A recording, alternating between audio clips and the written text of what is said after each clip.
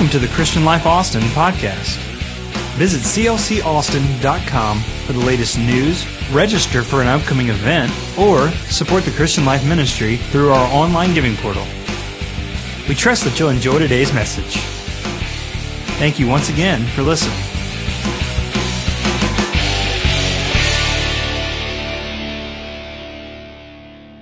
Let me start by asking a question today.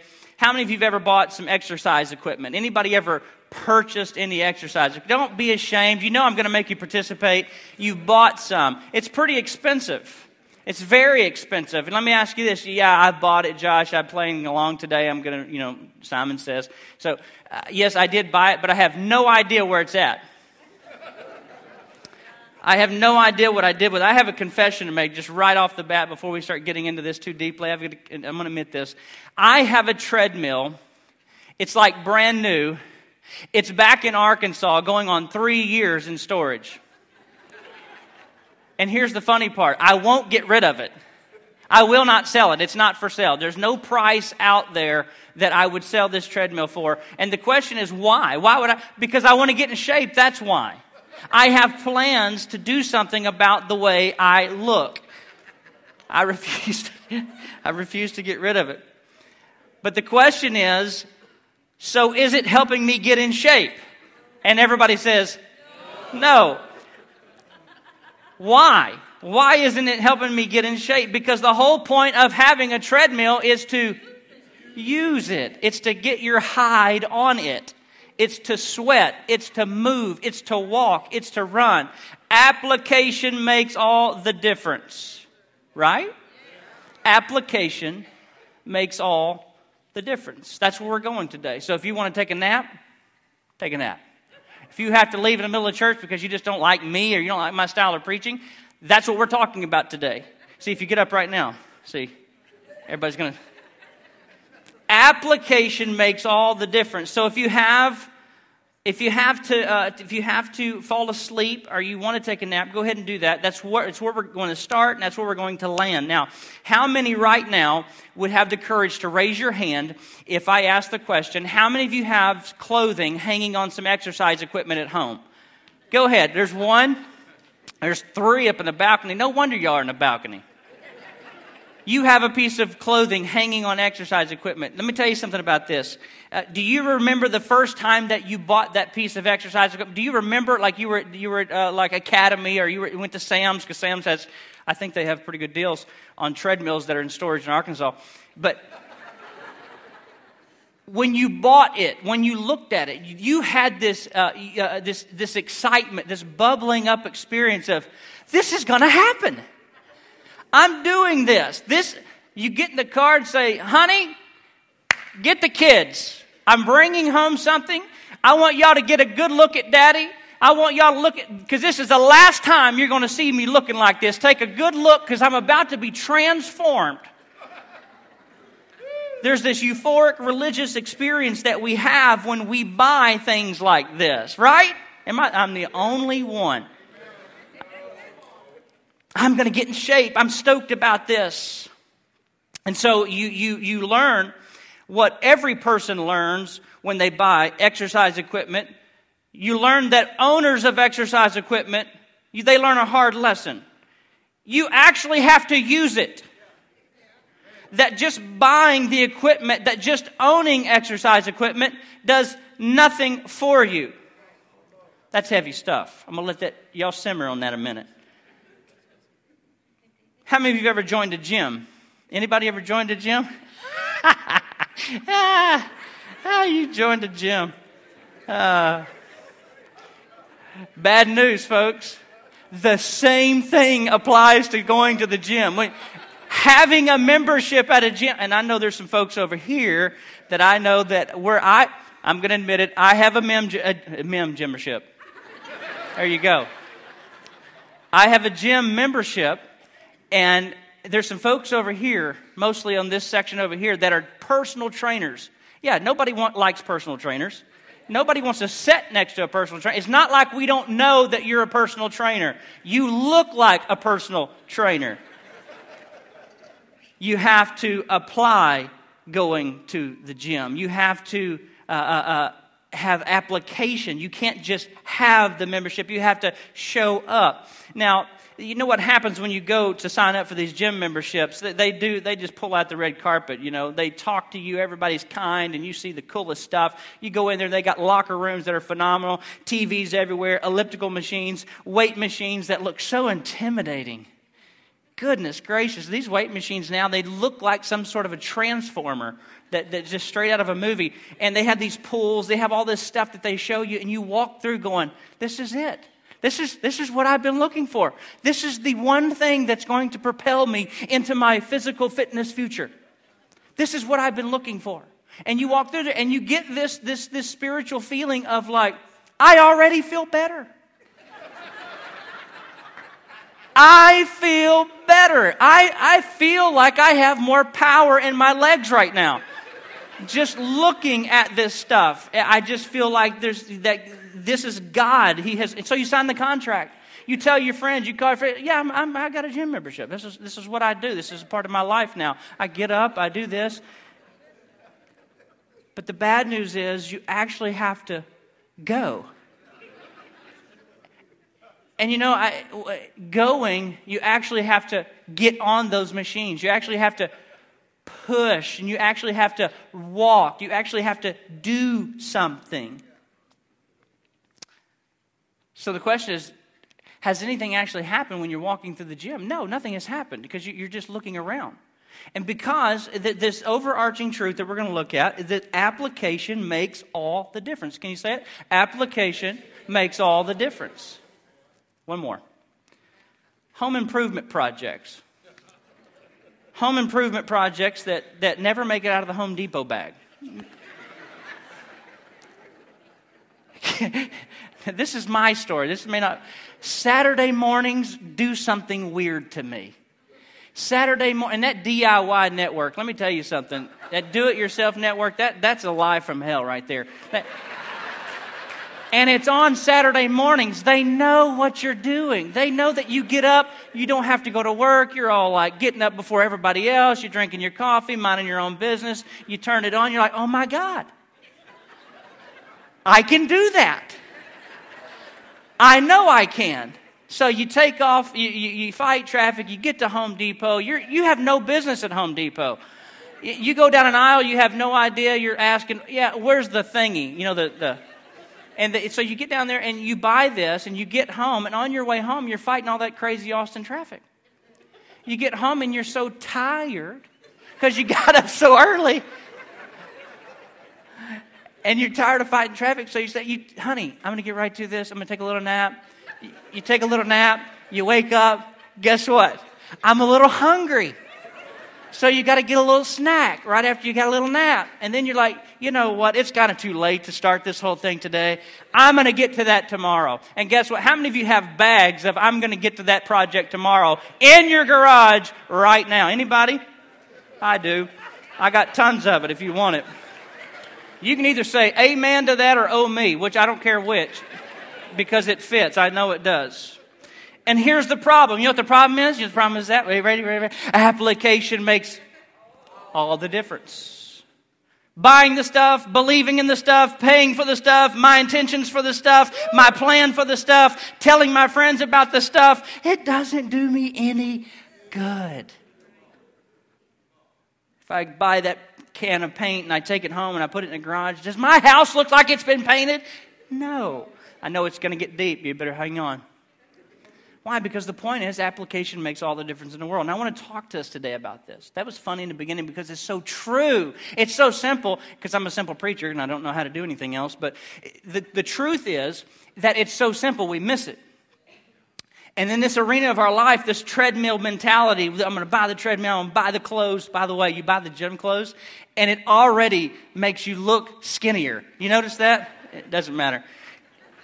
So you have this great religious experience when you buy these things. You get so excited, and then we do nothing with it.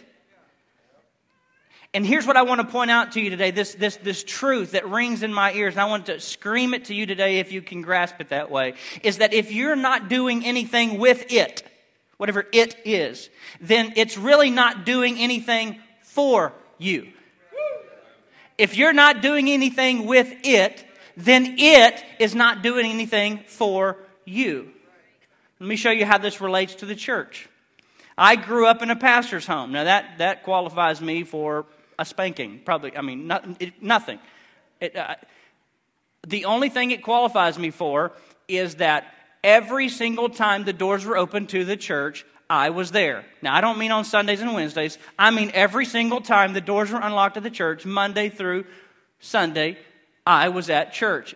Everything, all the lawn work, everything. Now that don't do the all thing, because I was blessed to be there. However, what happens is that I get this sense of entitlement of going and being a part of thousands of messages and thousands of sermons that I've heard over the years, and no telling how many amens I have given from the pew. No telling how many times I've said "preach it, preacher" over the years. But there's something interesting about this. Growing up, I had friends that didn't go to church. I was so well churched, and they didn't go to church at all, and so they had this perception of me.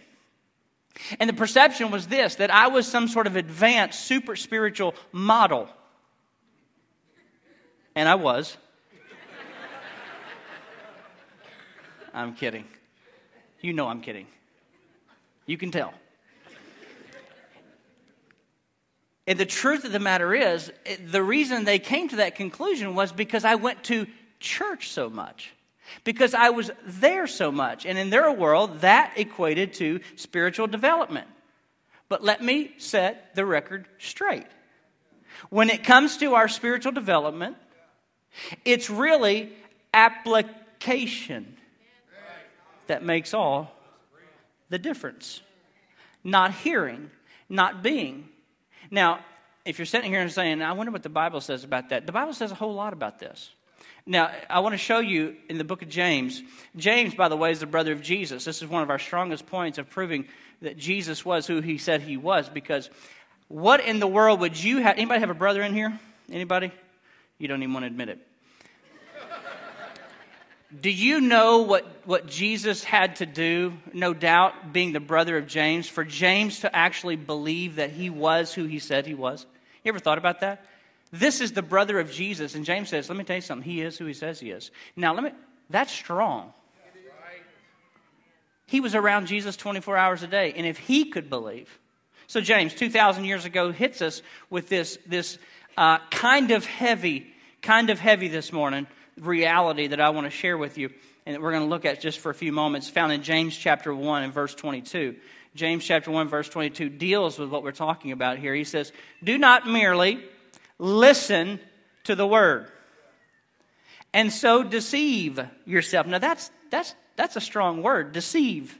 Deceive yourself. Whoa, James, deceive myself? James says, I know what's going on here. I've been looking around in the church community, and he could even foresee 2,000 years later that we would be gathered in a building today talking about Jesus, looking at the Word of God. And James says, I want to tell you something here. You can't just get together in these groups and listen. If you get together and you just listen, you're deceiving yourselves. If there's something wrong with listening, James, are you trying to tell us something else? He says you go to these gatherings and you sing these songs and you listen, you take notes, and you feel very convicted. You even feel guilty about what is being said. And then you think that you have made some sort of a spiritual progress just by hearing. And James says, I have a warning for you. I want to warn you, James says, and he says, I want to make you think about your spiritual progress. You can't just be in the house. You can't just be listening to the word and think you're being changed. You deceive yourself. His word's not mine, and I don't like it. It sounds harsh, and it's kind of rubs me the wrong way. And I say, boy, aren't you glad you came to church today so you could hear some good news like that? Thank you, James. Wow. Now, James says, I want you to listen. There's nothing wrong with listening, but there's something else you need to add to your listening. And James says in chapter 1, verse 22, says what you expect him to say. Everybody say do. Do what it says. Do what it says. I've been listening, James. I've been coming to church. I've been being in the building. And now you're asking me to do something else. I'm good. You really want me to begin to do? Let me tell you what happens when we come to church. Let me tell you what happens to me. I won't put myself in your position. But when I come to church and the Word of God is preached, I sit and I listen. And what happens is I begin to feel convicted. Another word for that. I begin to feel bad or guilty about my life in parallel to the Word of God. And so what happens is I start having this conversation with God like, I do feel bad about myself, God, and I agree with you. I can't run from this. I'm a bad husband. I'm not good enough. I agree that I'm not being a good enough father. I agree that I could work on this area of my life. I agree that I could work here. And I really ought to change this. And I really ought to. But to actually do it, that's a different conversation. James says if you don't, then there really is no value to your spiritual progress by hearing necessarily, or just by being in the building, just by taking the notes. It's not how it works.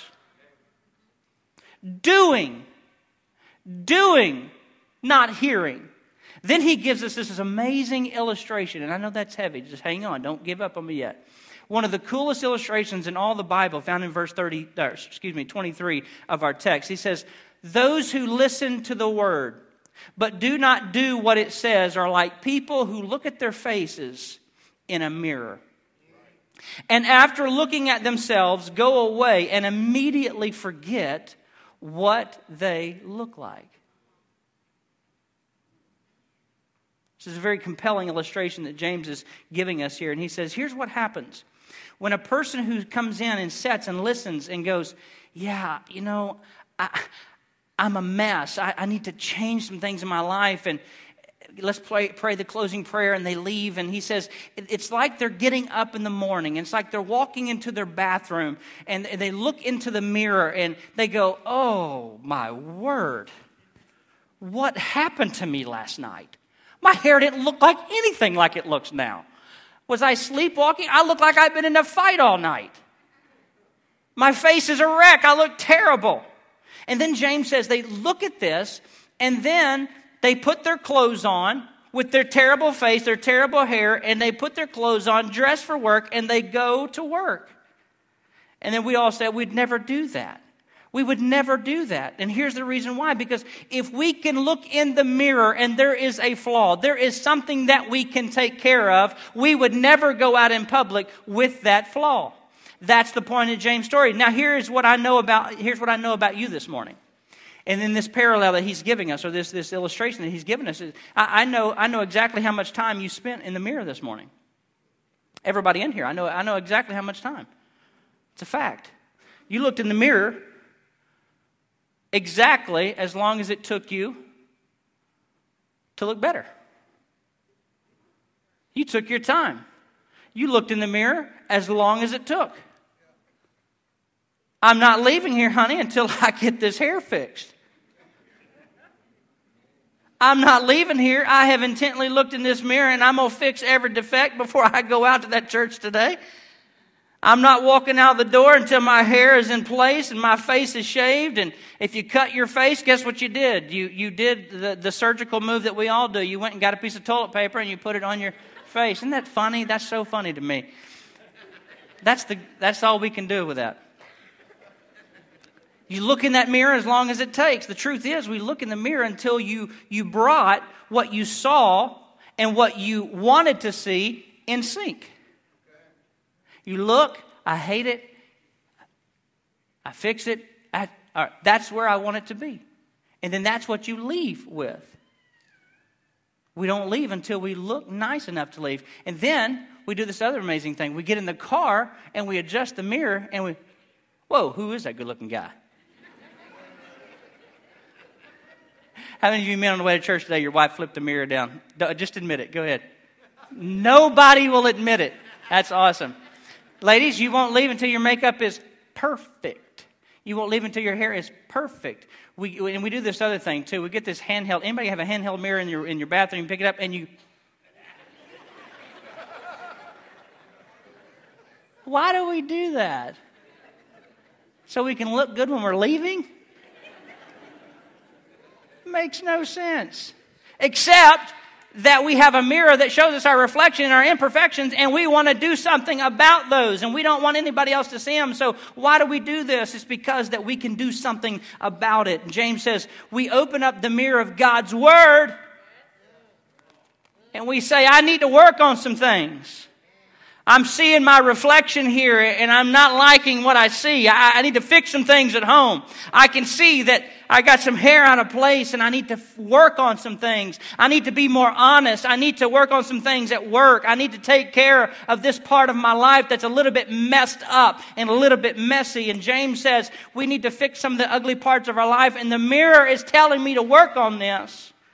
And we close the mirror, James said in his illustration, we close the mirror and say, ooh.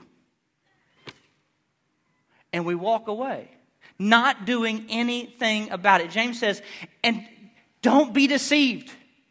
Don't fool yourself into thinking that. It's okay. Now that's heavy. That's very heavy this morning. I know that. But I want to give you a way out. Now, if you're not a church person today, I want to help you. It's the first time you're in church and you don't really know about this, so like these people around you, and you've always kind of looked at people, and this is a shock to you because you didn't know that people came to church and didn't do. But there are churches, not this one, where people come and they leave and they never do. So if you're here for the first time today and you don't know anything about the Lord, this is going to be a revelation to you. Here's what happens in the church world. We've created this we're smart. We're really good. I've done this. You've done this. But people before us have done this. We have come up with these incredible ways of dealing with the things that we don't like and what we don't like in the mirror. And we've come up with a great way of carrying them around. Let me give you an illustration of what this looks like. We're like this guy who gets up early in the morning. And it's work day, and he has a 2-day growth on his face.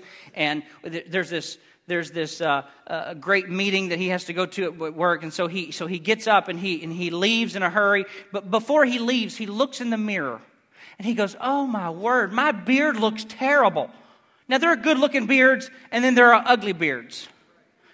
All of you have good-looking beards today. This man has the worst-looking beard imaginable. And he sees it in the mirror, and he doesn't like it. And he goes to work anyway, and the first thing everybody says to him at work, they come to me, "Jim, what? You didn't shave, man. You didn't shave. It looks terrible. I'm just going to tell you, it looks terrible." And here's what Jim does. Jim gets over in the corner and says, Can I talk to you for a minute? I just want to share something with you. I know I didn't shave. It looks bad. I know. And I want you to help me pray about it.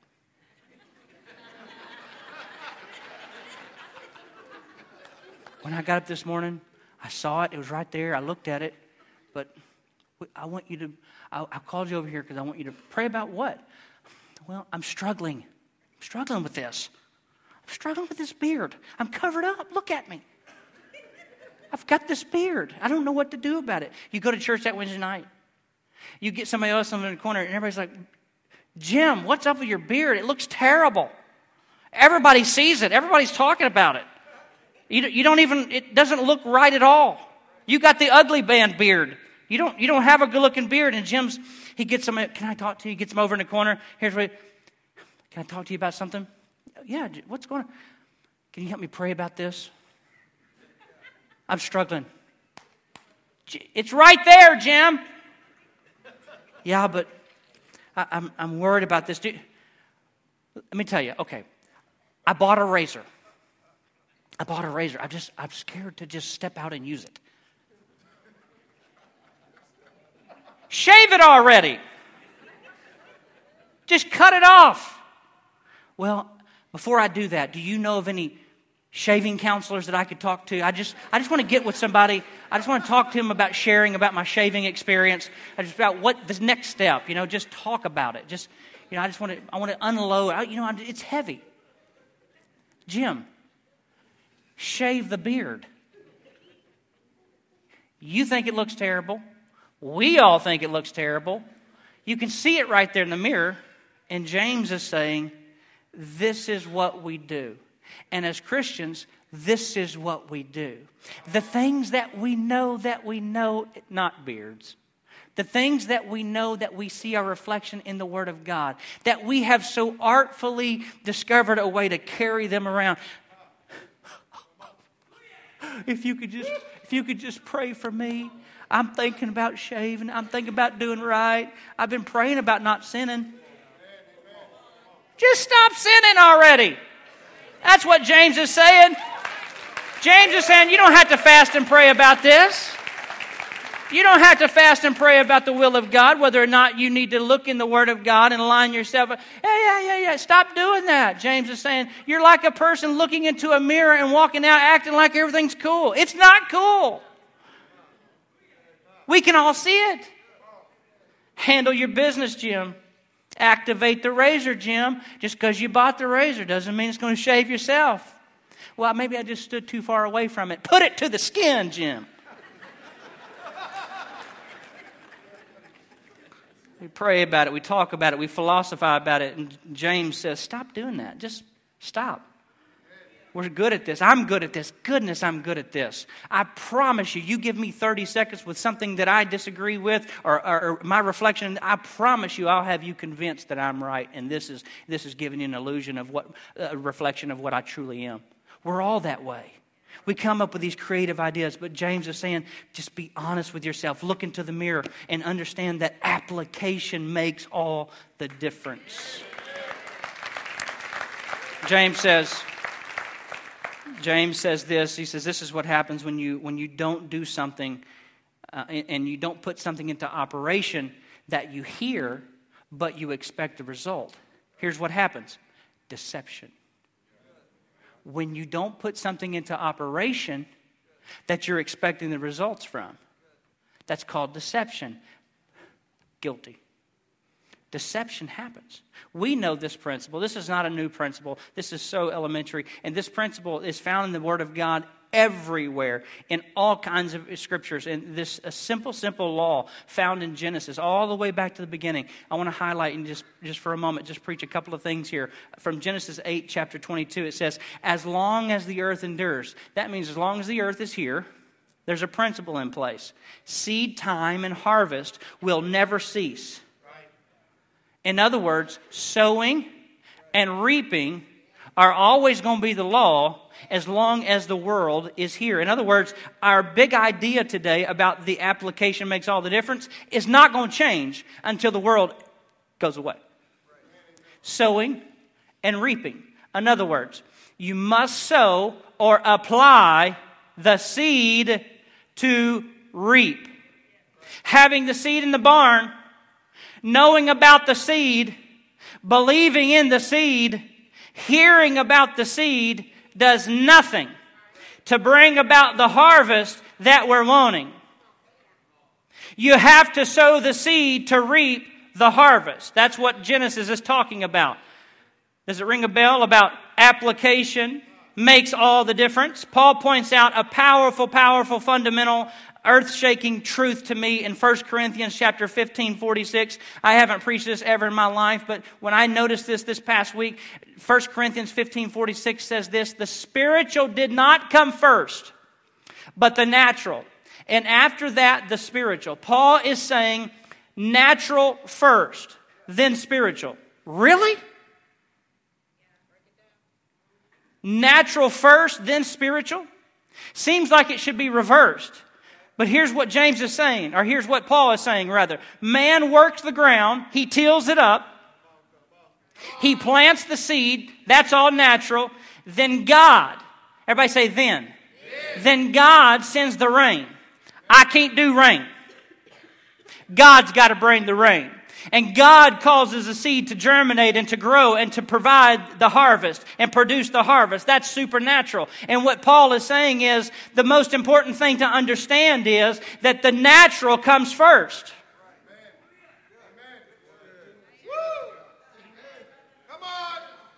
And I don't like that. I'm going to be real honest. I told you sometimes I look in this and I don't like what I see. I don't like it. Because I want the supernatural now, and I want it on my time, and I want the supernatural to happen in your lives when I pray and when I ask, and I want to move in and out of it, and I want it to be right now. And Paul is saying, slow down there, slugger. Natural first. I hear that. And I understand that we have to till the ground and plant the seed. And here's what I want to preach to you, that we're not waiting on God. God is waiting on us. God, I'm waiting for you to do what you do. Meanwhile, I got all this seed. Got all this seed in here I'm walking around with. God, I'm ready when you are. And God's saying, I'm ready when you are. The natural comes first, son. I'm ready for you to start sowing the seed so I can bring the water and I can bring the harvest that you're praying for. Hear me. If we don't sow the seed and we're waiting on the harvest, it will not happen. We're wasting our time because you can't expect a harvest without sowing. You can't expect a harvest without sowing, no more than you can expect losing weight by reading a diet book. That's not how it works. Application is needed. And Paul said, here's how it works in our world. As long as the earth is here, you're going to have to get the seed out. You're going to have to break up the fallow ground. You're going to have to begin to plant some seeds and understand that God is coming and working on your behalf as soon as you plant the seed of faith. He's right behind you. I think that deserves a great big hand clap of praise.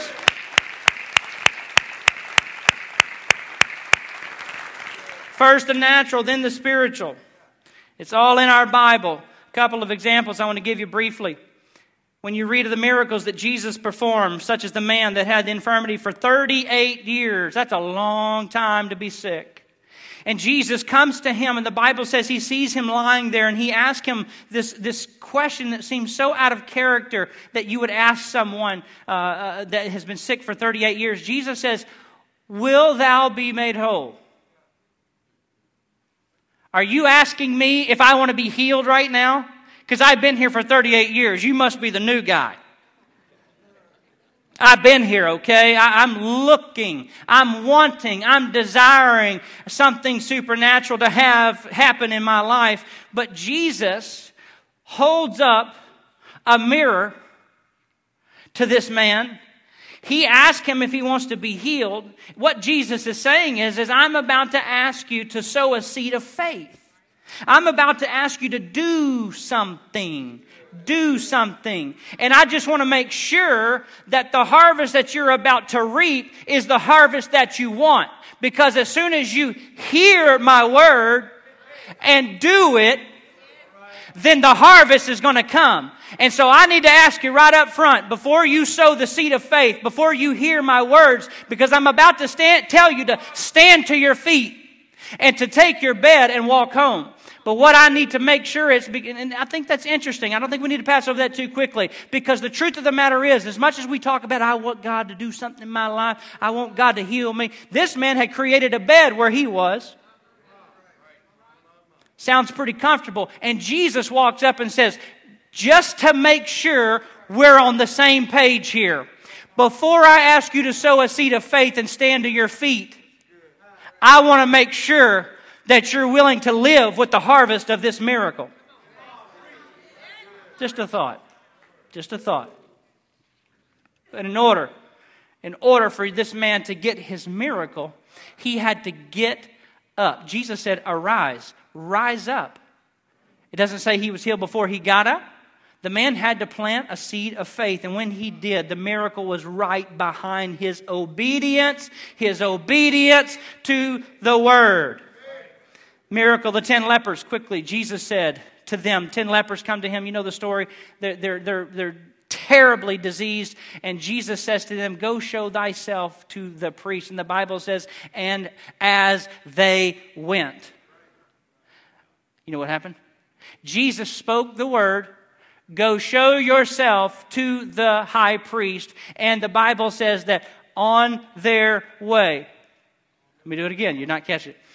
So, 10 lepers, Jesus says, go show yourself to the priest. Weren't supposed to go show yourself to the priest unless you were cleansed. They're not cleansed. They sow a seed of faith. They heard the word, and they just sat down, prayed the prayer, and left. No. They heard the word, and then they did what James said. They said, I'm going to do. But I ain't healed yet. I don't know how it works. He just told me to go show myself to the priest, so I'm going to go.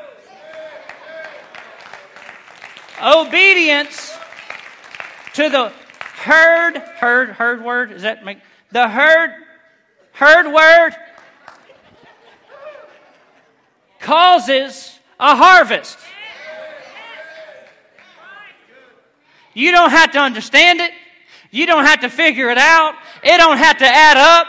All you got to do is say, I heard something today. I heard the Lord say, come forth. I heard the Lord say, step out.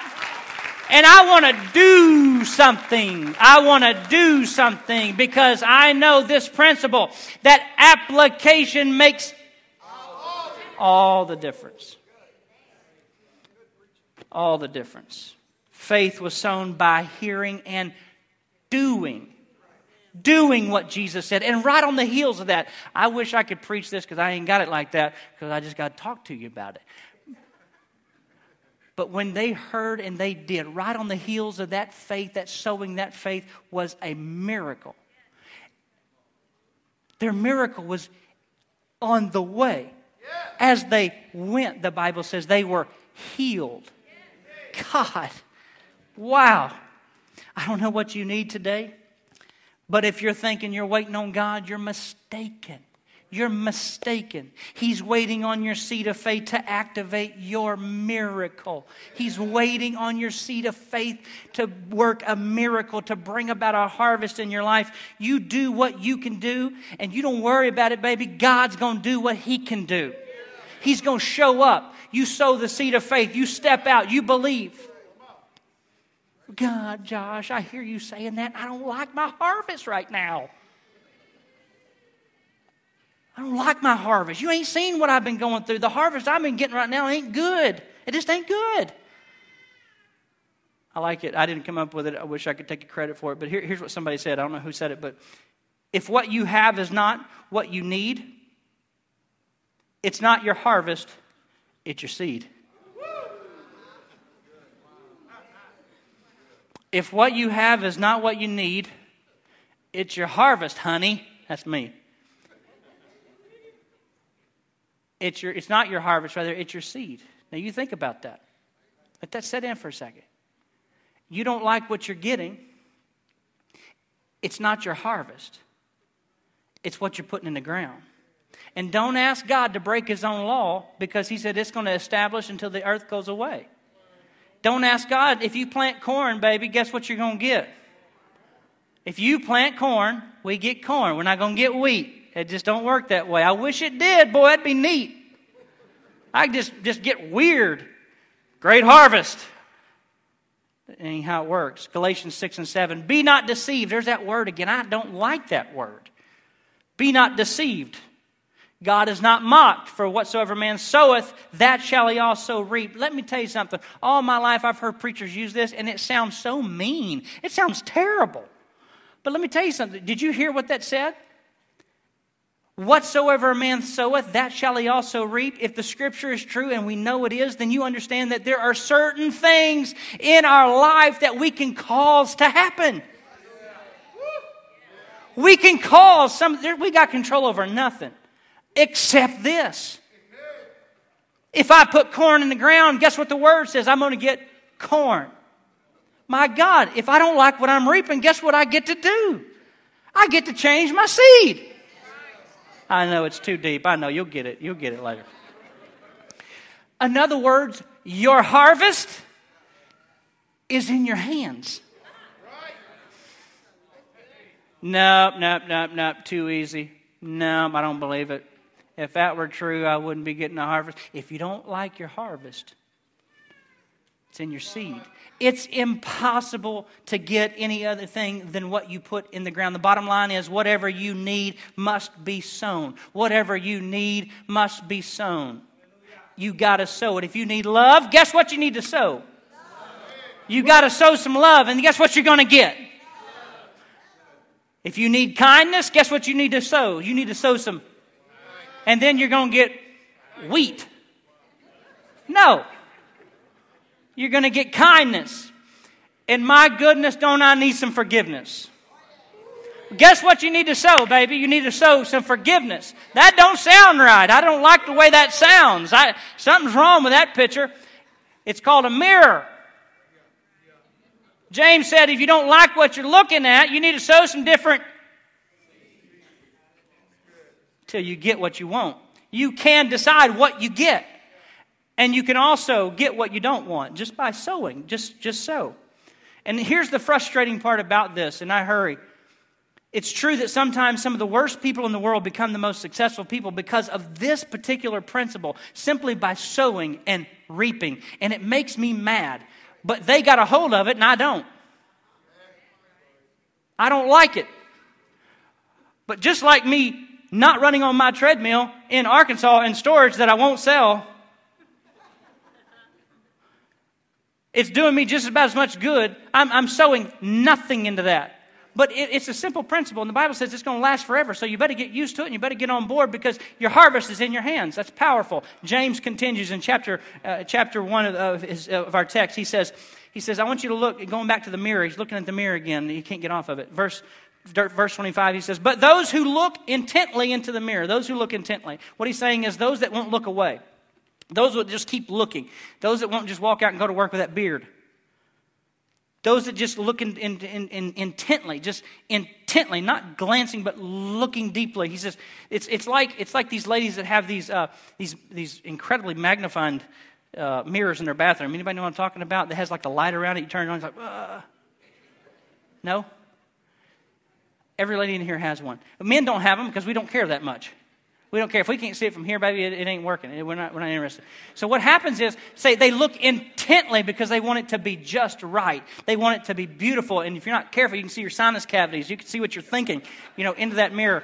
If you're not careful, it's to look close. It's to blow it up. It's to look intently. And that's what James is saying. You look intently into the Word of God. And James is saying, for those who are willing to do that, and man, it shows all kinds of stuff in that mirror. And James is saying, I know it's ugly. And I know, that mirror is not very nice and it doesn't lie. Not like those ones in the store that make you look really skinny when you try on that outfit. And you go home like, oh my God, what happened? James says, those that are willing to pay the price to look and keep looking and won't run away just because you don't line up. He's given us a way out here if you pay attention to this. If you'll look and keep on looking and you won't run away from what you don't line up with. There's a promise for those types of people. And here's the shocker, verse 25, he says, those who look and keep on looking intently into the perfect law that gives freedom. Law that gives freedom. That's what you're going to hit me with. The whole reason I don't do and I just listen is because I'm worried about losing freedom. The whole idea, James, of me not doing what the Bible says is that I don't want to. Because it doesn't bring freedom. It brings the chains, and it brings all kinds of restrictive thoughts and restricting my thinking and restricting my finances. Because the Bible talks about finances, and James says, you look into these scriptures and you begin to search these out and you begin to not look away and you just face the fact of what the Bible says. He says it gives freedom. Now, it's very conflicting because when I was raised in church, I was taught about money, and I was taught this about money. I was taught to give 10% back to God and save 10% and then live on the rest. That's what I was taught to do. So James is telling me, don't look away from that. I know it gets weird about finances, and I've been taught to give God 10%, save 10%, and then live on the other 80%. Just live on that. So I'm like, okay. James, quick question. That means I have no control over the 20%. That doesn't sound like freedom to me. I don't have control over the 20% until I get down the road and I get a little bit older. I continue to look in the Word of God, and I continue to trust God, and I get to the end of my life and I have all this financial freedom and all this financial liberty. So James is saying those that will look into the Word of God, and just because you don't line up, you don't run away, but you will hold on to that. You will keep on looking, and you won't run away just because you got some things that you disagree with. If you'll trust me and you'll continue to look at that, down the road, you're going to understand freedom like you've never seen in your life. That's a powerful, powerful promise. Freedom, really? Sounds like a lot of rules. Sounds like a lot of do nots. But James is saying, for those that will sow, those that will look and keep on looking, God will bless them. Now that doesn't sound right, James, because how I have it in my thoughts is, if I've got a lot of seed over here, and there's somebody over there with a lot of seed, but they're taking their seed and they're just sowing it everywhere. They're just sowing it over here, sowing it. But I still got all my seed here and back in the barn. I got more seed than they got. And he said, no, that's not how it works. The Bible says that God gives seed to the... And here's why. One kernel of corn planted in the ground, guess how many that produces? A bunch. You thought I was going to tell you, didn't you? No, I don't have any idea. It's a bunch. Think about it. This is really blessing me today. I don't know if it's helping anybody else. I'm enjoying the fire out of this today. Listen, God gives seed to the sower. Think about it. Well, I got more seed than you do. No, you don't, because I'm sowing mine. Just a thought. Well, then how come I'm not receiving all of my harvest? The Bible says this, be not deceived, God is not mocked, for whatsoever man soweth, that shall he also... There's coming a harvest. Where's my harvest at? Ecclesiastes 3 says, there is a time for everything and a season. Everybody say season. There's a season. There's a season for planting and there's a season for harvesting. And we all know which one we're in, don't we? Boy, do we. But let me give you a promise today. Be not weary in well-doing, for in due season you shall reap a harvest if you faint not. Don't give up. Hold on, your season's coming. I'm not preaching something that's just a big happy, fluff. This is the Word of God. This is the mirror that I'm preaching to you about that says you are going to reap a harvest. Your blessings are coming. Your harvests are coming. Not because you're listening, but because you are sowing. There's a planting season, there's a harvest season. Let me tell you something. Your harvest is coming. Say, my harvest is coming. Say, I believe my harvest is coming. Randy, if you'd help me, I'm going to close quickly here. Many of you know exactly what season you're in, and many of us know what season you're in. It's kind of hard to hide that, isn't it? Don't look down on me because I'm in my season of sowing right now. Don't look down on me. Don't wear me out. Guess what? My harvest is coming. There's going to be a season in my life where I'm going to find the blessings of God to be true. And for those of you that have been coming, you haven't seen the harvest yet. You just keep on planting, honey. Well, I don't have much seed. I don't have much faith. I don't even know. I don't even understand all this. Let me tell you what Jesus said. Jesus said, if you have faith the size of a mustard seed. He said, let me tell you what you do with that. You hide it. You put it under your pillow. You hold on to it. You don't let it go. You just. No. He said, plant it. Plant it. Plant that seed of faith. And guess what's exposed to you? Guess what kind of harvest you can reap? Anything is possible to you. Anything is possible to you. Psalms 126:6 says, he that goeth forth weeping, bringing precious seed. To all you mamas praying for your babies. To all you daddies that are praying for your babies. And you've been sowing seeds of faithfulness into this church and into God's kingdom. Hear this word. For every person that sows seed of weeping and bringing precious seed shall doubtless come again with rejoicing, bringing their harvest or their sheaves with them. Doubtless. Doubtless. It's coming. It's coming. And then the promise of all promises, and you can stand to your feet. The promises of all promises to end what James is saying about the mirror of the Word of God. He says, if you will continue in it, don't look intently into the perfect law that gives freedom, and he that continues in it. If you continue in it, and forget it not, don't forget what you've heard, but doing it, they will be blessed in all that they, and it's not on the screen, but it says, the last word says, in all that they do. The promise for all of us that will put one foot in front of the other, that will plant the seed that God has given you and say, God, I trust you for the harvest. I know you're not waiting on me. I'm not waiting on you, but you're waiting on me to plant the seed of faith.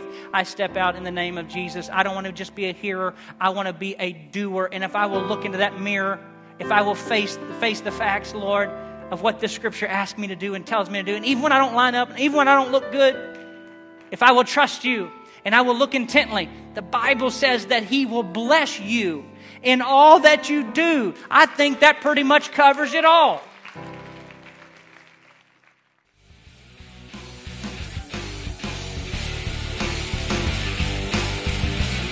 And that concludes today's podcast. Thanks again for listening.